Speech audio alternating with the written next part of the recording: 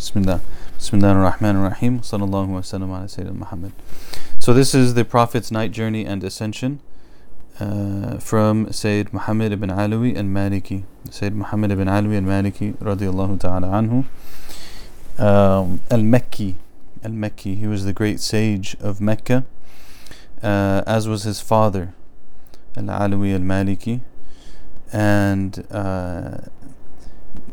these were both great men and great scholars who had many students, and who were kind of at, like, in many ways, a melting pot of sorts, right, being in Mecca. But anyways, we don't want to spend that much time on it. We want to talk about the book. So the intro to the book first is that essentially what he's done here is he's taken the hadith that surround the event of the night journey and the ascension, and he's sifted through them and compiled them in one place. So one of the challenges around the night journey and ascension is that there are many hadith that relate to it, and they relate sometimes to the overall story, sometimes to particular parts of the story, and then on top of that they have varying levels of authenticity and so on. And with things like this, sometimes the strictness on authenticity is lower too. So that's kind of like a under the estimation of the scholar in some ways. So what he's done in this work is he's referenced some old works that did that. They brought this story together, and then he's done it in that way. So it's not going to say, like, in this hadith it says this, in this hadith it says this. He's just going to start from the beginning of the story, and it reads like a narrative all the way from the beginning of the story to the end of the story. So that's what we're reading, inshallah. We want to read this with dual intention. Part of our intention is to praise the Prophet sallallahu alaihi wasallam and to remember him. And part of our intention, of course, also is to learn and to review.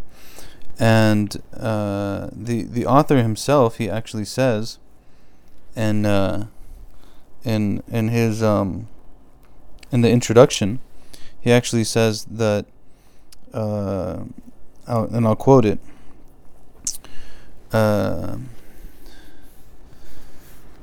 Allah has granted me the favor of writing a vast treatise covering the substantial research which has been done on the subject of Al-Isra and Mi'raj. Then he expanded my breast so that I could gather its account into a single text as a separate monograph, so as to allow its access to the people at large.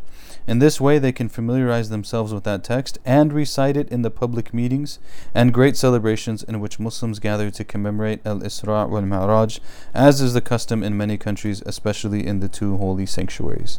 So he specifically actually had the intention that in doing this it will facilitate the reading of it in gatherings that are meant to commemorate the Isra and Mi'raj. So that's what we will do, inshallah. So with that being said, we're going to go on to the actual text. I'm not going to make commentary. The point here is not dars or lesson as much as it is to read the story and to be reminded of its details and perhaps to learn some new details and to focus on the text. So if people are not accustomed to that, it may prove a little bit difficult. If it does, don't be too hard on yourself. Just keep trying, inshallah.